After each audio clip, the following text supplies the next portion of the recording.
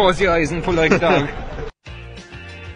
And a new Irish record for Phil Healy, 22.99.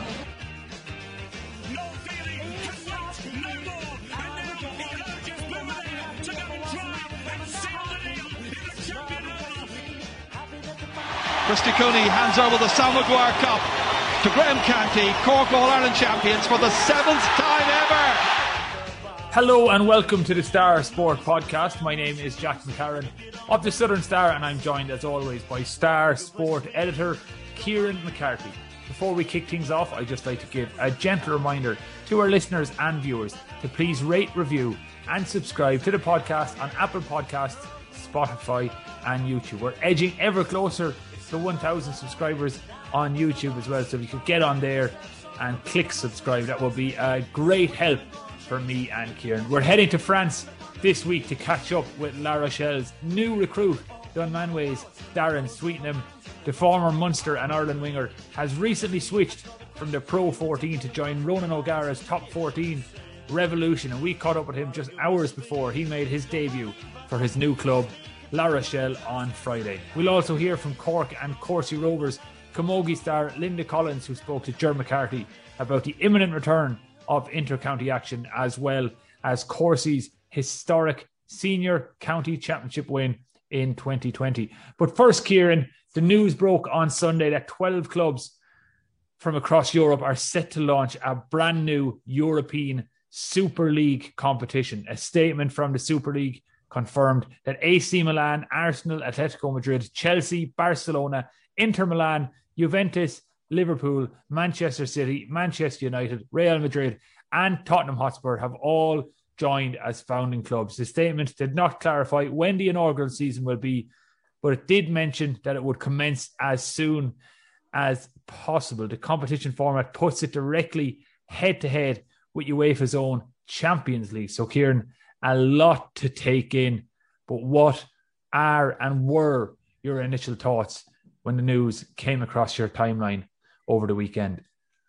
I think over the years we've all heard talk about possible Super Leagues and so on, but never really thought it would actually come to fruition in the way that it has. And it seems to be a deal that's a long way down the line, even by the clubs you mentioned there. Like, they've all released their different statements late on Sunday night on their various club websites, and they seem hell-bent on going ahead with this. It's just, it's hard at this early stage to still wrap your head around it, Jack, because we don't know what the long-term effect or what the big effect will be on the rest of football. But straight away, I'm not a fan of it, because I've grown up, I suppose, on the Premier League. Kind of some of my early memories are even going back to when United and West Ham drew 0-0 in I think it was 94, 95, or maybe around then, the last day of the season, and Blackburn beat Liverpool. I was in a pub with my dad watching that game because we didn't even have Sky Sports. Kind of grown up on a diet of Premier League football. And I think that this Super League, it'll sound a death knell in a way for the Premier League, because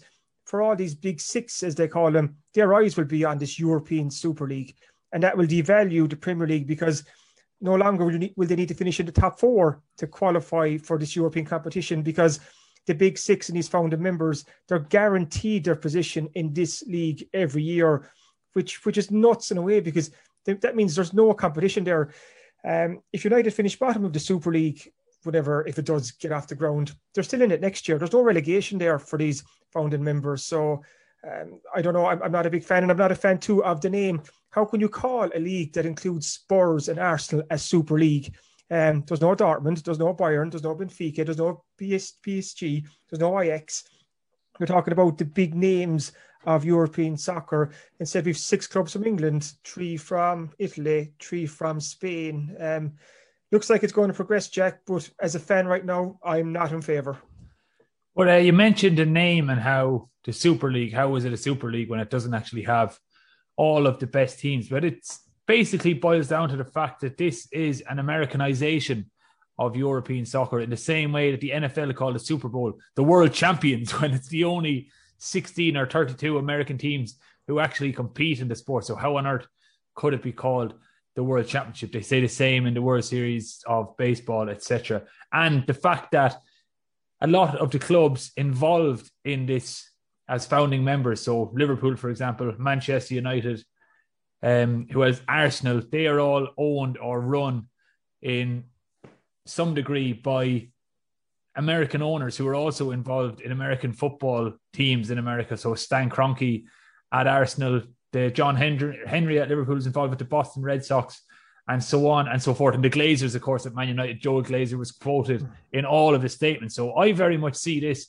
as them trying to turn European soccer into more. Well, it is. I'm not Joe breaking new ground by saying this. It's basically their attempt to recreate the NFL with European soccer. And as anyone who listens to this or who follows NFL in any way, shape, or form, NFL is the only show in town when it comes to American football. As in, there is not like lower league NFL matches that are also across the weekend. It's basically just the 32 big teams that are involved, and that's it. And this is essentially what the European Super League is going to do. It's going to cut off all links with, say, using the English example, the Championship or League One or League Two, and even using the Irish context, like when a Dundalk or a Cork City qualify for the Champions League or the Europa League group stages, their biggest prize is the potential to play one of these clubs, like we saw with Shamrock Rovers when they drew Tottenham in the Europa League a number of years back.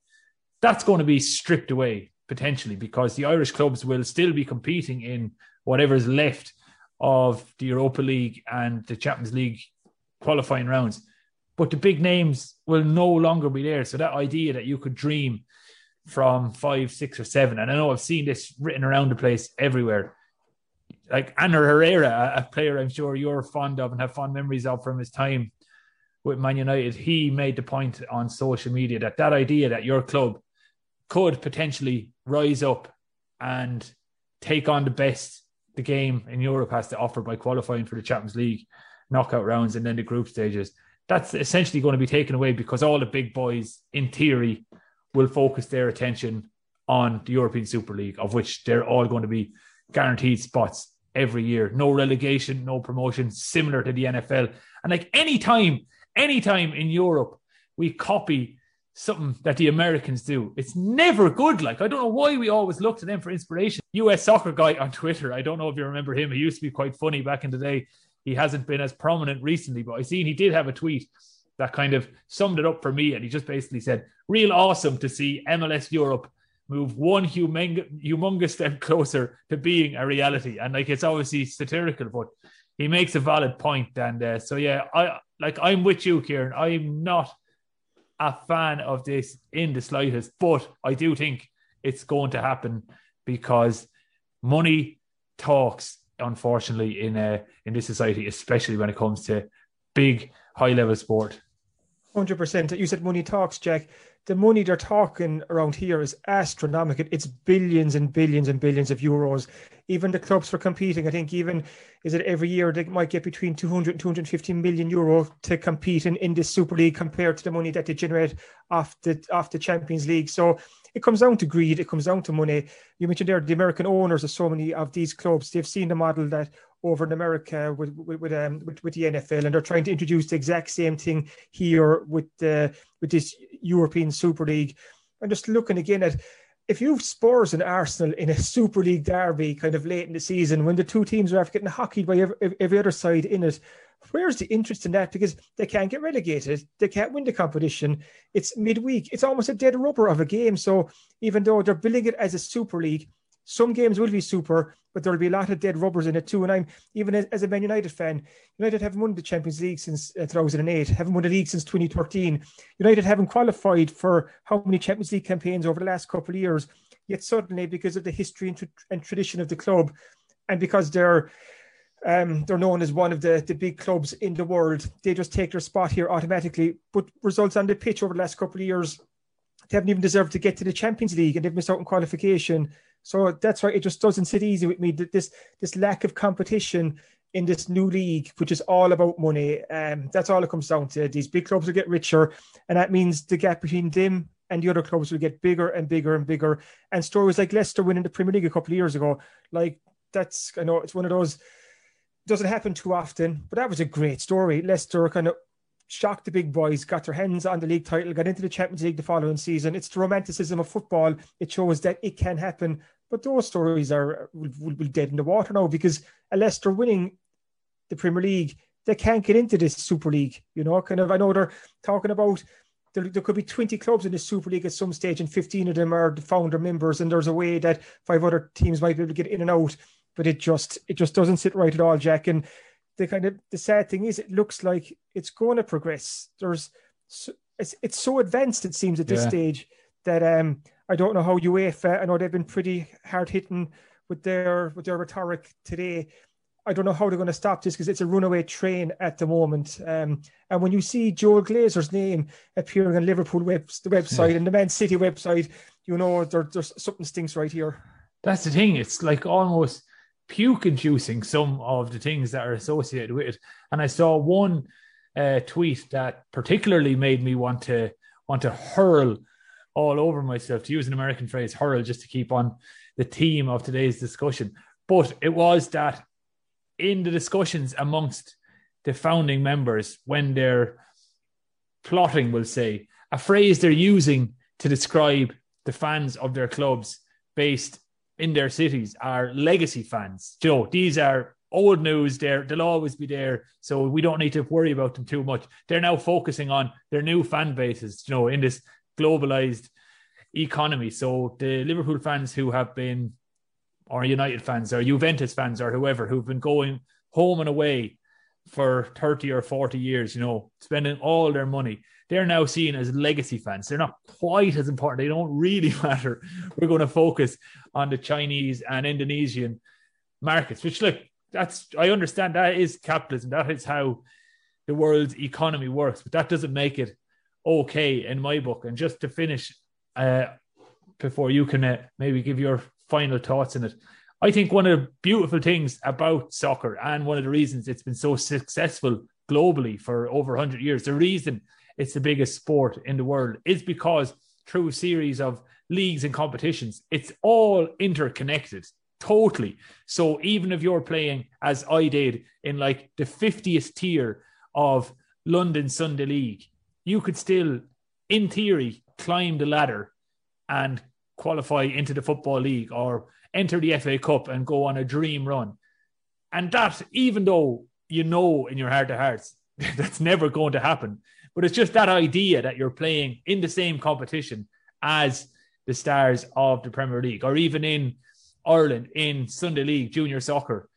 In theory, the Baltimore Crabs could enter the FAI Cup and win a few rounds and go on and play Cork City. And again, that is never likely to happen.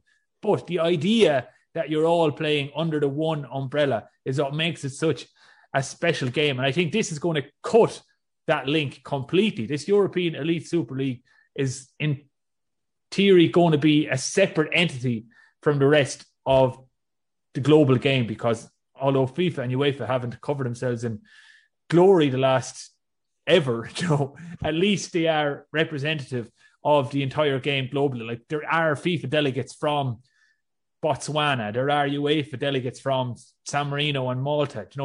It's not totally all about the top tier teams. So I think that's one of the saddest things. It's going to turn a globalized game into a elitist 12-team competition, and it's just it's a bit annoying, that they can just do this. But I don't know if you want to make a final point before we move on and talk about something more positive.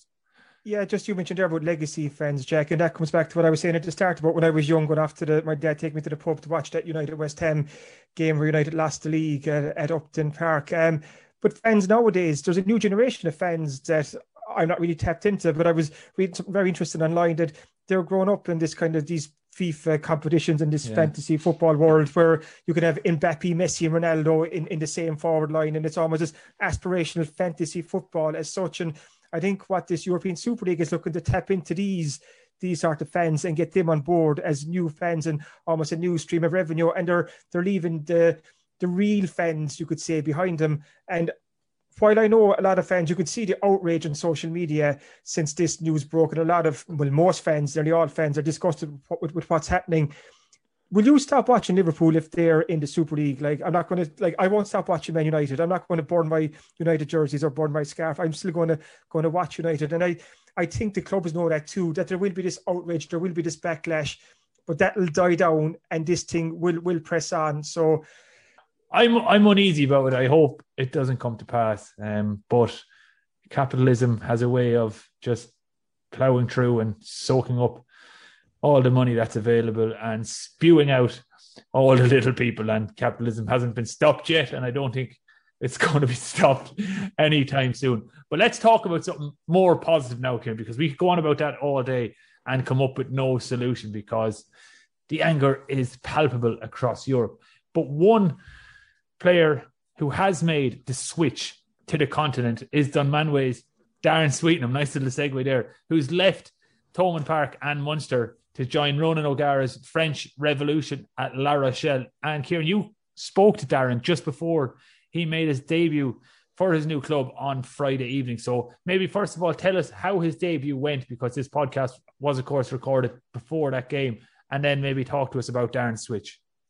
So Darren came on as a 60-minute sub for La Rochelle as they beat Lyon 38-23 at home in the top 14 on Saturday night. So that was Darren Sweetnam's first taste of top 14 rugby, and hopefully the first of many appearances to come. So I caught up with Darren just before that, just to check in with him to see how he's settling in France since he swapped Thomond Park for the southeast of France. So the good news he's settling in well, as you'll hear from him now quite soon. He's got set up with an apartment and a car from La Rochelle. He's looking forward for now to the end of the season, because he's there on a short-term contract, Jack. And the hope for Darren is that he can impress La Rochelle enough that they might offer him a contract for next season, or some other club might come in and offer him a contract, because Darren Sweetnam was out of contract with Munster this summer and a new contract was not forthcoming. So he had to take his future into his own hands and take control of his destiny.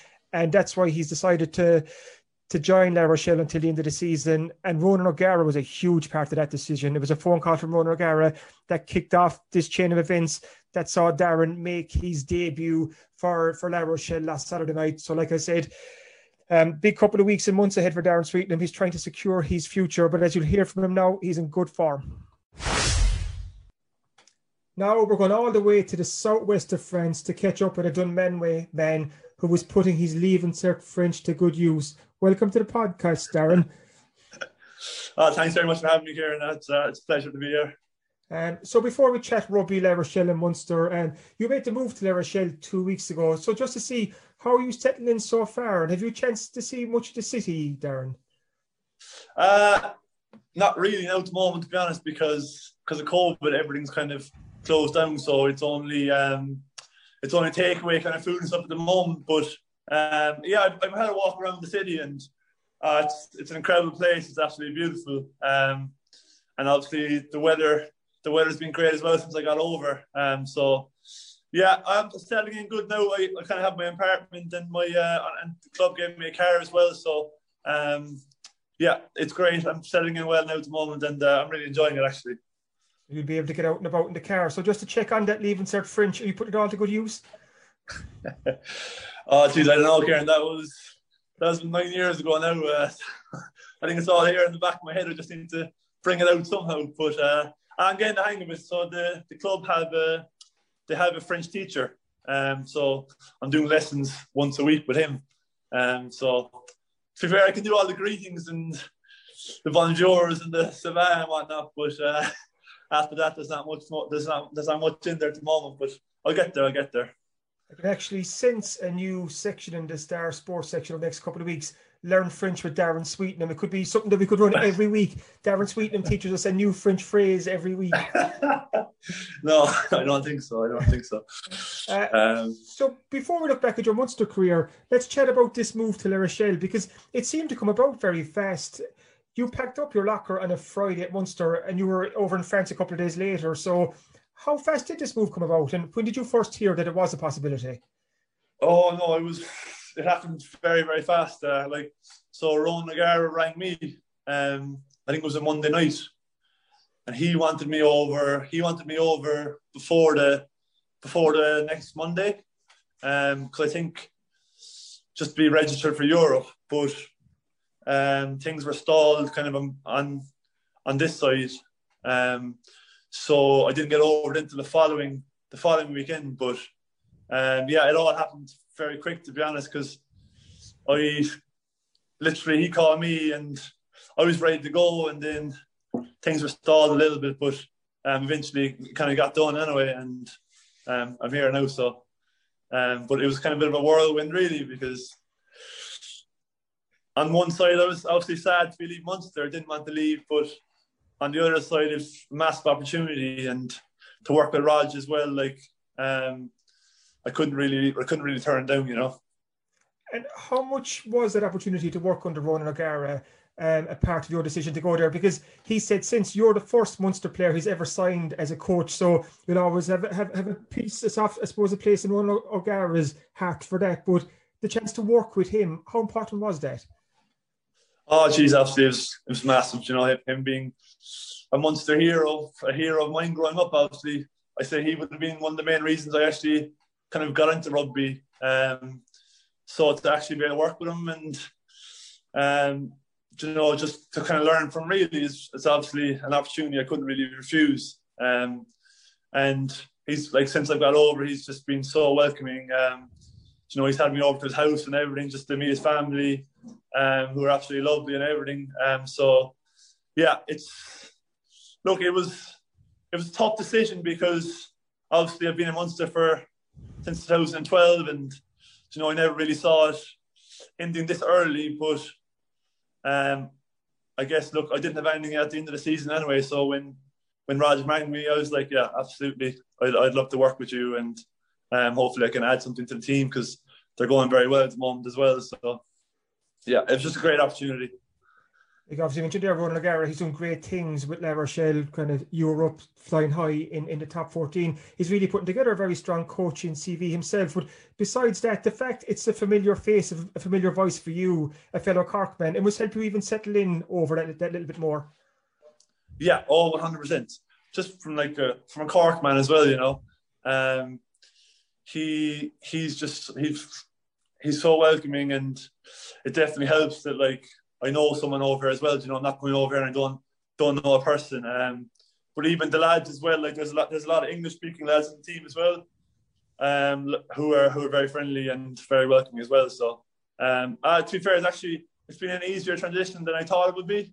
But the only thing is just getting the hang of the French. The language barrier is probably the hardest thing. But because all the coaching and all the chat on the pitch and everything is in French, obviously. So I just need to get my head around that a little bit, but I'll get there eventually. So when you went over, Darren, initially it's a 3-month deal as injury cover until the end of the season. So what's the thought process behind this move for you? Is it put yourself in the shop window, get game time for La Rochelle, and then either they might offer you a contract or some other club might come in and offer you a contract for next season? Is that basically what you're hoping to get out of this? Yeah, exactly. It was just premium contract. So, but it's a great opportunity to kind of get my, I don't know, I suppose, get into France as well. You know, it's get the foot in the door. And hopefully, if I go well, there might be something here, or else some other club might pick me up as well. So it's risky, but then again, it's not either, because I didn't have anything back home. So, hopefully I can stay on here, because it's an incredible club. But if not, hopefully someone else will pick me up as well. We had Laura Guest on the podcast a couple of weeks ago, and she was telling us that she thinks your game is suited for French rugby. Did you always keep an eye on the top 14, and what do you like about it? Oh yeah, I definitely did. It's the only problem is in Ireland, it's very hard to watch it, because it's a Canal Plus, isn't it? But you know, there'd always be videos on YouTube and Instagram and stuff. But yeah, like the top 14 is just they focus more on keeping the ball alive. I think like there's a lot of Islanders over as well that are like grew up practicing offloading and offloading after contact and stuff. So I think that kind of suits my game as well. So I'm really excited now to get kind of stuck into things and just play like heads up rugby and more unstructured, and hopefully that will suit me more. You mentioned there about training, and I presume like it's obviously very high quality training, but what was that first training session like for you? It was good. It was was refreshing because it's very different to Munster's.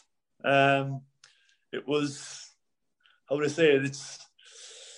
Obviously, first of all, the coaching's done in French, so I kind of have to ask the lads, what's he saying there? But like rugby's kind of the same all over the world. Really, it's just getting the hang of it. But yeah, it was good. It was good. It's intense, and I'm getting better day by day, to be honest. So yeah, I'm flying it. There's hopefully, fingers crossed, big things ahead in the colours of La Rochelle. So let's look back in your time in the red of Munster. How tough a decision was it to say goodbye to Munster? Like you said earlier, you were there since 2012. You've had almost 100 appearances for Munster. You were the Young Player of the Year back in 2017. You achieved so much. So for you to decide, the next part of my career lies away from this club, was that a very tough decision for you to make? Yeah, it was and it wasn't. It was tough because, as I said, it's my home club. It's the club that, I dreamed of playing for growing up, and I didn't achieve really what I kind of set out to achieve. But as I said, I would like to have made those 100 caps. But I also have to look back at it and be like, look, I've had a great career. And I've had the opportunity to play in some massive games and play with some incredible players. I look back with very fond memories. Like, I've had some incredible days, even the Maori All Black game, the Glasgow game, and the Axel game. There's a load of games that stand out, but yeah, it's incredible, but it's sad as well in a way that I kind of have to end like this, because I didn't even get to say a proper goodbye to the lads or anything like that, because it just happened so fast. But I've made Munster's full of incredible people as well, and I've made some friends for life. So I look back with really fond memories, but I'm really looking forward to this opportunity and what's ahead now. So. Yeah. Because you wrote a contract in the summer with Munster, Darren. When did you get the inkling that there wasn't going to be an offer there that for you for next season and the season after? It's hard to kind of say a specific date, but I was kind of getting the vibes anyway that, look, things weren't looking great. I was falling down the pecking order. Look,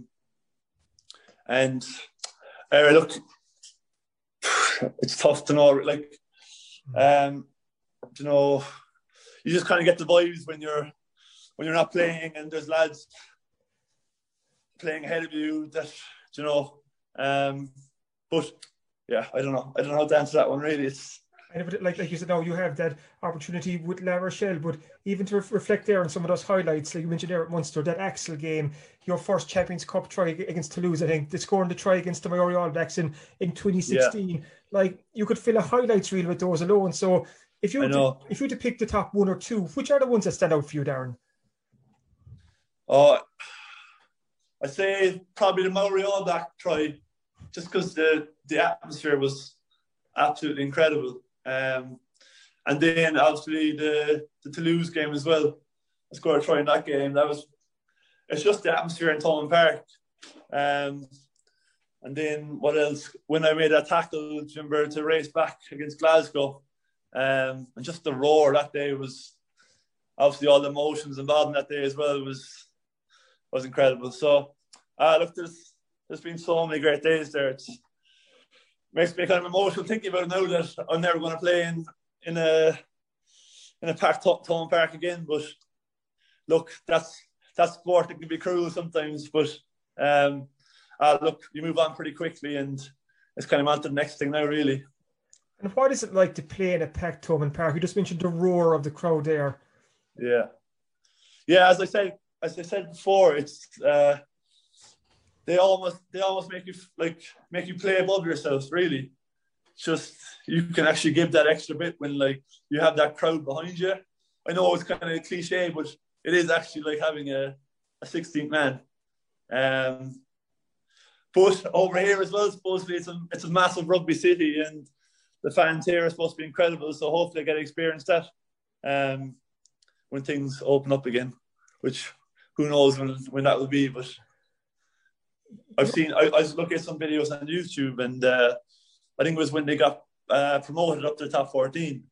And I think that the players got a boat like into the port, and it literally just swarmed with people around the port, and it's absolutely incredible. So I'd love to experience that, but who knows? Who knows if I will be able to? But yeah, so. Oh, that sounds class. And I was going to say too, Darren, your part in this entire West Cork rugby story is so important, because I've said before, you're a fella who joined the dots from West Cork to Thomond Park, and you showed fellas in West Cork that it is possible to play rugby professionally. When you look back now to when you made that decision in 2012 to go down the rugby path, did you ever think that you'd achieve what you did, like play with Munster, 3 caps with Ireland? Now you're going to be playing in the top 14 with La Rochelle in France. Did you ever think that decision would lead to such highs? Honestly, no, I didn't. I suppose back then you don't look too far ahead either. Obviously, you dream about all those things, like you want to play in Thomond Park and Heineken Cup, and you want to play for Ireland and stuff. But at the time, you're kind of just taking it one step at a time, really. But now that I look back on it, and yeah, I'm really proud of what I achieved. And hopefully, it's not over yet. Obviously, hopefully I can kind of push on over here now as well, and kind of start a new journey.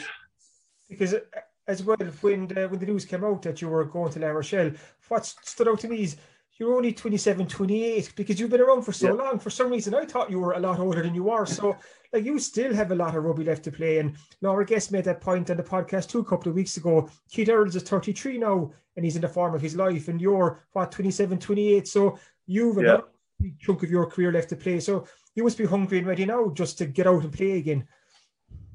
Yeah, well, I think Keith Earls is kind of out on his own, really.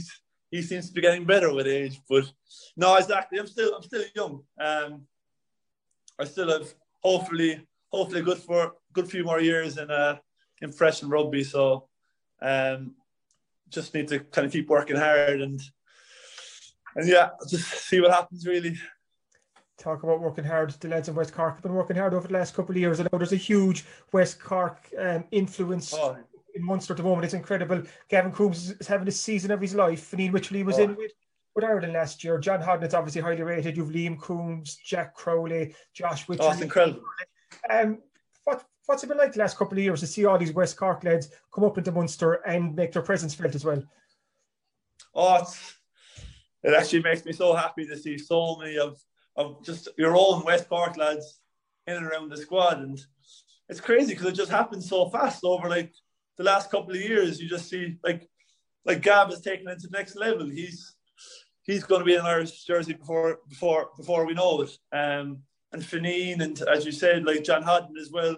Obviously, he's been unlucky with that injury, but before that, he was absolutely flying it, and I'm sure he'll get back to those levels again. But like Liam Coombs, there's incredible talent. It's just I think now that it's actually, because there's always talent being in West Cork. It's just the fact that we need to find the talent. But now that I think they know, they're obviously going to look more. And I think as well, now the players coming up underage will see that, look, there's a load of West Cork lads in this Munster squad.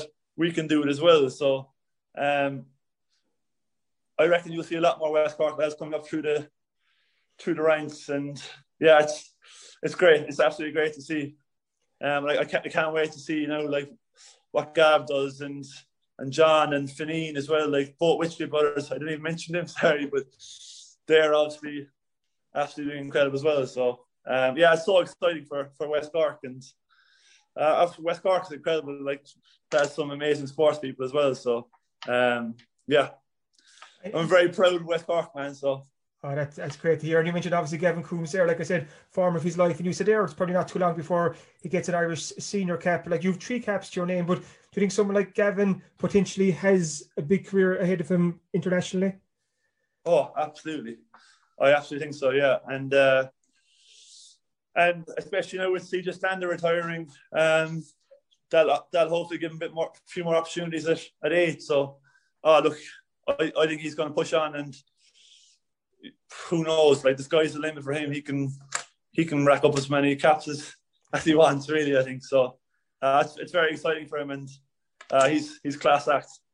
You mentioned there about being very proud to be from West Cork, and Donny's GA is very proud that you played for them before. And I threw a tweet there after you signed for La Rochelle, and I said that the Donny's hurlers will have to hold off a couple of years until they get Darren Sweetnam back in their club colours. I'm thinking of Tomás O'Leary here years ago when he came back to play with Aaron's Own. Is it something ever in the back of your mind, like way down the line, like when the professional rugby career finishes up in your mid to late 30s, that you'd ever think, all right, I'll go back to the Donnies for one more year and show them what I'm all about? I don't know, Kieran. I don't know if the body would be up to it, but no, if the body's up to it, I'd definitely be up for a few games. I don't know, it'd probably be junior B or something like that, but no, sure, I still have the odd puck around. So yeah, I'd love to, but who knows? My girlfriend's Scottish, so I don't know, will I be coming back to Ireland or will I come to Scotland, but there's no hurling over there. It might be Shinty. Who knows? So what's the plan for the next couple of weeks, Darren? Kind of, is the hope to get a couple of top 14 appearances and, like I said earlier, show them what you can do? Yeah, exactly. Just kind of put my best foot forward now, hopefully get a few games and play well, and just kind of show Raj really what I can do, and kind of go from there, really. When you have a motivation like that, like you've a point to prove in a way, and you've this short window to prove it. So are you very motivated right now to show Ronan O'Gara and La Rochelle just how good Darren Sweetnam is? Yeah, absolutely. Yeah, 100%. I kind of feel like I have a point to prove as well, and show that I'm still capable of playing at this top level. So I think it shows faith as well that Raj brought me over, and it gives me a bit of confidence that he brought me over when La Rochelle are going so well as well, and I'm coming over at a very important part of the season. So that gives me a lot of confidence, and hopefully I can kind of portray that on the pitch now and push on and show people what I'm still capable of. Can you tell us what Ronan O'Gara said to you when he touched base with you first and when you came over? Like, what is he hoping to get out of you for the next couple of weeks and months? He just said just basically have a go, really, and just don't worry about the detail or anything like that. Just back yourself, and it's a great opportunity for you, like to play very attractive rugby. So hopefully I'll see a lot more ball, and a lot more ball in space as well, which is really exciting, and I can't wait to get on the pitch with them now. Because you even get glimpses of that in training. It's just they play with a lot more wit than what we might have seen in Munster. So it's really exciting, and I'm really looking forward to it. And playing with that more weight, that's right up your alley. So like you can stretch the legs and show what you can do. Exactly. Hopefully get the ball with a bit more time and a bit more space, and kind of get an opportunity to take on guys one-on-one. And that's what every winger wants. So so hopefully get those opportunities now. It's exciting times ahead in the next couple of weeks and months. We might do, Darren, in a couple of weeks. We might check back in to see how those French lessons are going, and we might have this podcast in French in 3 months' time. You'll have to practice your French as well, and we'll have a conversation in French. That sounds like a challenge. We'll have to take that one up. But come here, Darren. Thank you so much for giving us your time today, and best luck in the weeks and months ahead. Oh, thanks very much, Darren. Thanks a million for having me as well. It's been great. Thanks for listening to the Star Sport Podcast, #1 for sport in West Cork. 2020 was a marquee year for our next guest, primarily because she was part of the Corsie Rovers side that famously landed the club's first senior county camogie title. And Ger McCarthy caught up with Linda Collins to chat about that and the imminent return of the inter-county camogie scene. Delighted to be joined by the new Cork senior camogie captain, Linda Collins from the Corsie Rovers Club. Linda, thank you very much for joining us here on the Southern Star Sports Podcast. No problem, Jerry. Thanks for having me. First of all, congratulations. Captain of your county is a lovely accolade. When did it happen, and when did you get news of this, and how did it happen? Yeah, so I suppose being captain of Cork is something I never would have thought I would end up being, but it's a great achievement. I'm really, really looking forward to the year ahead. Just thinking of all the people that have gone before me as captain of Cork and all the people I've played under, it is a great achievement, and I am really looking forward to the year. A few months ago, I suppose my club put me forward as we had won the county this year, so it's the club chooses then from the who's going to be captain, and they decided it would be me. So I suppose it's an honour then for me to be able to represent my club and represent my family on the Cork scene as well. And even for the group of girls, I suppose we've been playing together so often now and in the last few years that it's great for me to be able to represent the girls as well and bring everyone together again after such a tough time of it last year. So hopefully now it'll be a positive year. I would imagine you, like all your teammates and your club mates, are just delighted now that the opportunity to get back out on the pitch and training is around the corner. Yes, definitely. As I was saying to you earlier, I'm teaching 5th class at the moment, and I was training them hurling today. And all I wanted to do was join in and put on a helmet because they were just having so much fun and getting stuck in. And that was all I wanted to do, was nearly join them. But it's very exciting. And I mean, we've gone so long without it. Now everyone is so eager and enthusiastic to get back. So no, definitely looking forward to it. And I know the girls are as well, and we're all counting down the days. How difficult has it been for Summer Cove National School and just teaching and throughout the pandemic for you? It's been different. I suppose, you know, the children are really adaptable and they're adapting really well to it. But it is definitely different, you know, reminding them to sanitize, reminding them to stay in their pods in their class and things like that.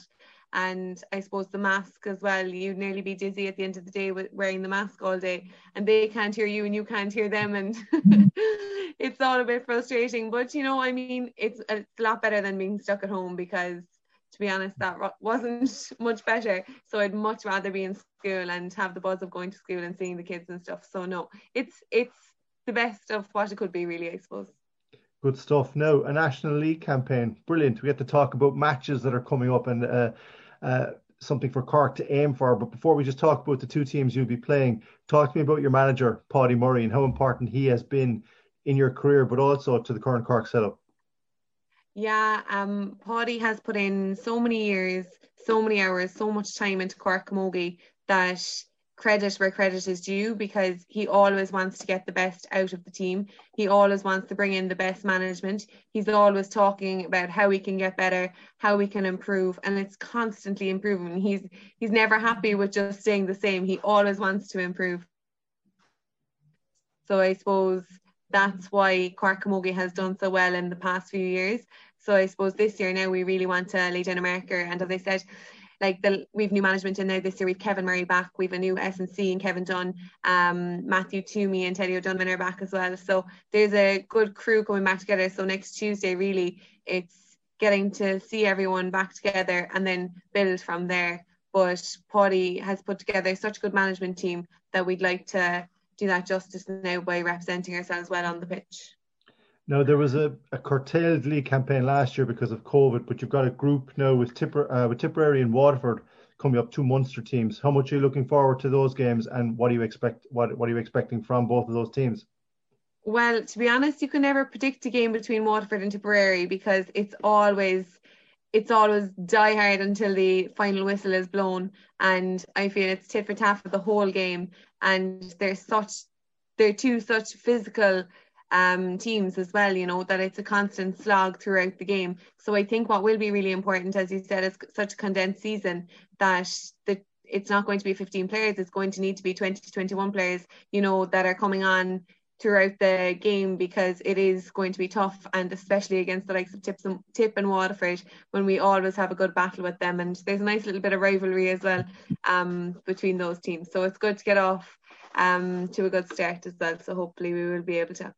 Indeed, it is. And I just think that the prospect of actually just getting to play again would be fantastic, not just for yourselves, but for camogie players all over the country, and just something to focus on, something new after such a gap. But prior to that gap, there was disappointment in last year's All-Ireland semi-final. How much of that is a motivating factor, or is it a motivating factor for Cork as they start off a new campaign again? Yeah, there's two sides of it too, I suppose. You don't want to dwell on it too much and use it too much and focus on that disappointment. You want to try and start the year fresh. But then on the other side of things, it's so hard to forget. Even when I was talking to Libby the other day about that match last year, and we were doing a bit of analysis, we were just saying, we were just so frustrated with the game. So I suppose it would nearly annoy us to talk about it too much, but it is definitely a motivating factor, knowing that we could have done better, and just wanting to do better this year. And I think the last 2 years we haven't been successful, and I think it's just bringing that back around now again, and training hard and enjoying training hard and wanting to do better and wanting to improve again and making sure we put our best foot forward, I think. But it's, yeah, while we will look at it and how we can improve from that, I think we have to take it with a pinch of salt as well and try and focus on a new year now and new management and try and drive forward from that. Yeah, because I think it says a lot about the high standards that Cork camogie sets for itself when it's 2018 since you last won an All-Ireland. And it's not a crisis, but it's looked upon as like, we need to be getting this, we need to write this. There's a bit of added pressure. Do you feel any added pressure as being the captain now? I don't feel any added pressure as being the captain. I think you're still going to work as hard as you can, and you're still going to try and put your best foot forward to make the team, and you're still going to do your best for the team. It is a team game at the end of the day. So I mean, one player, everyone has to pull together, So I feel it's not so much, I don't feel a sense of pressure. I feel like I'd love for the rest of the girls to learn from me if they can learn anything from me, and to pull them along together, and hopefully we'll all roll the same way. Indeed. And a lot of that, what you're talking about there, stems from your club, Corsie Rovers. Let's just very briefly, because we had the pleasure in the Southern Star of interviewing quite a lot of your squad and of your management team, and just a sense of pride at winning a first senior county title against a really, really good team in Enniscarra, as you well know, one of the best, scoring 1-5 as you managed as well in the final. I mean, it's comic book stuff. I mean, I asked the players, as I have done in previous interviews, has it sunk in? Obviously, it's sunk in that you're champions at this point, but that must still be very fresh in the memory, and an absolutely lovely memory to have. Oh, it's huge. And I suppose, like you say, has it sunk in? Like every time we say it, it's still such a novelty, And I feel we were talking the other day and we were saying, the championship is being pushed out so much that we were saying, if the championship doesn't go ahead this year, does that mean that we were going to be champions again for 2021? But obviously we'd love to earn that title again. But no, great achievement. We were just delighted. Everyone, as I said, everyone came together on the day, worked so hard. But the thing is everyone enjoyed working hard because they could see the person beside them were putting their best foot forward. So then they knew that they had to work hard as well to make the team, And the numbers that were at training, the crack that was had, just everything. And just seeing a smile on people's faces after the county final and everyone having something to talk about, as you said, creating a conversation. When the rugby was on a few weeks ago, everyone was talking about the rugby, I feel around that time everyone was just talking about camogie, and we just loved it. I feel like it does put a smile on our face every time we say it, and there definitely is a sense of pride. And we're still zooming away anyway on a Tuesday and a Saturday. I don't know how that hasn't worn off yet, but we're loving the catch-ups anyway. I was going to ask that. I know all about the infamous Zoom sessions and what goes on. Well, I'm not been told what goes on in them, but I mean, is it kind of a rite of passage for a Corsie Rovers camogie player that you have to go through this? Yeah, well, I don't know. It was this time last year, I'd say Shirley said, look, I'm training anyway, would anybody else like to join in? And everyone started to join in. But you see, the thing is it wasn't, this is the time the training is on. This is when everyone has to show up. It was a matter of training's on, if you want to show up, you know, you can, or, you know, it was almost a social thing as well, because we'd be having a bit of crack. What book are you reading? Or, you know, Shirley, you killed us there on Tuesday night, you know, things like this. And you'd be having a bit of banter there before and afterwards. So it was more of a social thing than anything else. And then people started to get fitter, and people started to realise they were benefiting from it. So then it kind of got a bit addictive then after a while. How easy was it to kind of skive off in the middle of those sessions with Shirley Maloney's eyes on you? Not very. I can back actually. Yeah. Always on the ball. Yeah. Like when you become a county champion and now you become an inter-county captain, things change. I mean, you do your best so that they don't change. You know, you're the same person, you're the same player, you're the same talented player. You wouldn't be where you are if you didn't have that talent and that work ethic that you have. But as a captain, you also have to lead now, and you have to talk to your manager, and you have to do things on behalf of the players. So there's quite a bit of, I know you said you haven't changed as a captain, but coming into the year, it's not necessarily an added pressure, but it's something nice on top of everything else, like going back as an inter-county player to look forward to. And you, from listening to you, you're ready for this. I can tell that you're ready for this. Yeah, and I am looking forward to it. And I think, you know, a lot of the girls would know me and what I'm like. And Hannah Looney is always talking about how positive I am. And she's like, Linda, how are you so positive? But I don't know, I just think it's so important to focus on the positives. And I'd love to get the best out of players this year. And even as a player last year, I would love to have thought that I would have tried my best with people as well. But I think it's so important that people do get to have someone to have the chat with and tell them that they are going well. And I suppose it is another title at the end of the day, but in one sense everybody is still, everyone has the same goal, you know. And I think that was especially last year with Coursies, everyone had the same goal to win a county final. This year we all have the same goal, but I think it's really important to go step by step. And I think the support I'd love to give to the girls, if anyone has any questions or anything like that, I'd love to be there to answer them. You know, I'd love to be able to support the girls the best way that I can, in any way that I can for the year. So good answer, natural captain. And just finally, I wanted to mention your family, because your family are very, very much involved in the Cork Rover team. Your brother is Liam and your sister Teresa, I know they're quite involved, but your mammy Geraldine, talk to me about Geraldine and how involved she is in Cork Rovers and how proud she must be. Yeah, so my mom is vice chair of the club at the moment, and she used to be chairperson years ago, but always at every game, would drop me to training. When we played Galway last year, I said, I don't know, my leg could be really sore because I was a bit injured last year. And I said, my leg could be a bit sore if I have to drive home. She said, I'll drive you up, you know, and it was driving up to Galway, you know.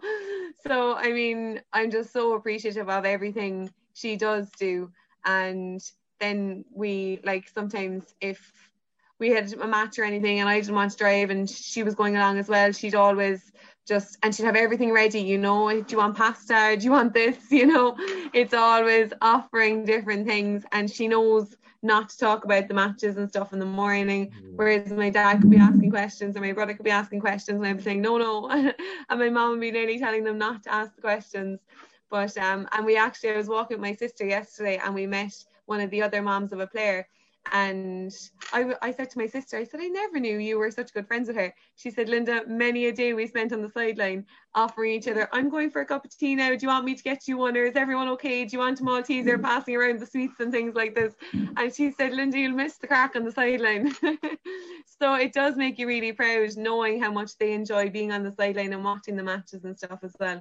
So I suppose you do it for them just as much as you do it for yourself.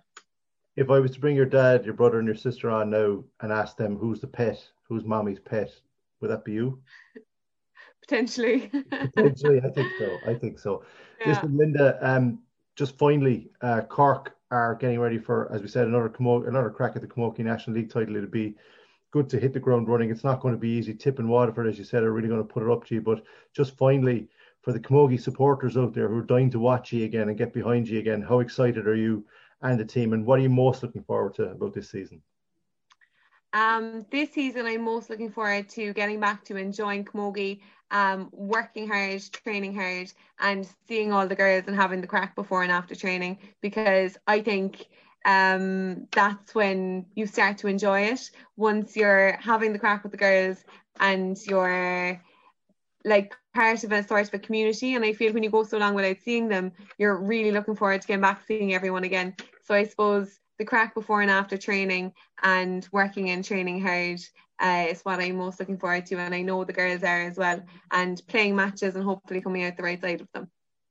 Well, the very best of luck from everybody here at the Southern Star to you and the Cork Senior Camogie team and the other Cork Camogie teams this year as well. Hopefully we'll catch up with you down the line. Lovely. Thanks so much, Cher. Thanks for listening to the Star Sport Podcast, #1 for sport in West Cork. Welcome back to the Star Sport Podcast. And before we finish up, we're just going to preview what's to come in this Thursday's Southern Star Sports section. So, Kieran, you might give us a teaser of what readers can expect. Yeah, plenty of reading in this Thursday Southern Star, Jack. We have interviews with Darren Sweetnam and Linda Collins. You heard from those two in our podcast just a little bit earlier, so we've good stuff with them in this week's Star. Also, the golf courses of West Cork are open again next Monday, so golfers right across the region will be practicing their swings this weekend and dusting down their golf clubs and polishing up their golf shoes as they head out in the course next Monday. So Jerry McCarthy caught up with a few different people from a few different golf clubs, from the course superintendent in Kinsale to Sarah Claridge in Skibbereen Golf Club to Clonakilty Golf Club's captain as well. So good stuff there on the opening of golf clubs. As well as that, I'm looking at the different managerial teams in the various West Cork senior football and hurling teams, because the county championship draws are coming up next week. So just having a look at who will be plotting success for their various senior teams this year. They also caught up with Carby Rangers and Cork footballer John O'Rourke after the Munster Senior Football Championship draw today. So good interview with John O'Rourke in this Thursday Southern Star. He's chatting about how Cork need to kick on this year, build on their improvement in 2020, rebound from the Munster final loss. And he also gives his thoughts on his Carby Rangers clubman, John Hayes, who's gone in as a Cork senior football selector. So there's plenty in there, Jack, plenty for our readers to get stuck in this Thursday. Brilliant stuff. And of course, if you can't make it to the shop to pick up a copy of the Southern Star, you can just go online to www.southernstar.ie/e-paper, and you can read the Southern Star on your computer, tablet, or smartphone for less than €2 per week. I just want to give a quick plug to something else I'm doing on the Southern Star website this week, and that is a new review series of the West Cork podcast. So we're going back and listening to every episode of the West Cork podcast and giving a West Cork perspective on each of them. So check that out. That's on www.southernstar.ie/news. Thanks for listening to the Star Sport Podcast. We'll be back at the same time next week. If you enjoy these shows, please make sure to rate, review, and subscribe on Apple Podcasts, Spotify, YouTube, or wherever you get your podcasts. And remember, we're nearly at 1,000 subscribers on YouTube specifically. So if you could click on, even if you listen to the podcast on Apple or Spotify, just fire up the YouTube app on your phone, click subscribe to the Southern Star channel, and it will be a great help. Me and Kieran are both in desperate needs of gold-plated front teeth. And if we get 1,000 subscribers, we'll be that much closer to doing that. What we could do, Jack, before we finish up, we could ask the fans who are leaving the Big Six to join us in the Star Sport Podcast. So instead of United and Liverpool entertaining them every week, come across to us and we'll keep you entertained for the next couple of weeks and months. And we promise we won't join a podcast Super League, Jack. We're too down to earth men. We know where our bread is buttered, so we won't be leaving for anywhere higher. So join us on the podcast. Close it in on 1,000 subscribers on YouTube. Yeah. Wow. So, well, I would just like to distance myself from those comments from Kieran. If any podcast supergroup wants to come and poach me, I'm more than willing to have the conversation. Thanks for listening again. Slán Tamil.